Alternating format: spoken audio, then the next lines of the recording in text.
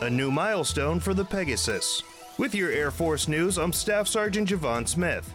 The new KC-46A Pegasus just added 5 platforms to the list of aircraft it's allowed to refuel. General Mike Minihan, commander of Air Mobility Command, approved the 4th Interim Capability Release, or ICR, mission set. The decision allows the Pegasus to refuel multiple aircraft during U.S. Transportation Command tasked missions. The plan allows the Pegasus to assume operational taskings usually taken by KC-135s and KC-10s. It's the 4th milestone reached in a 5-month span for the aircraft, part of a series of incremental steps to build confidence in the mission capability of the KC-46A that allows the AMC commander and senior leaders to assess achievements at milestones.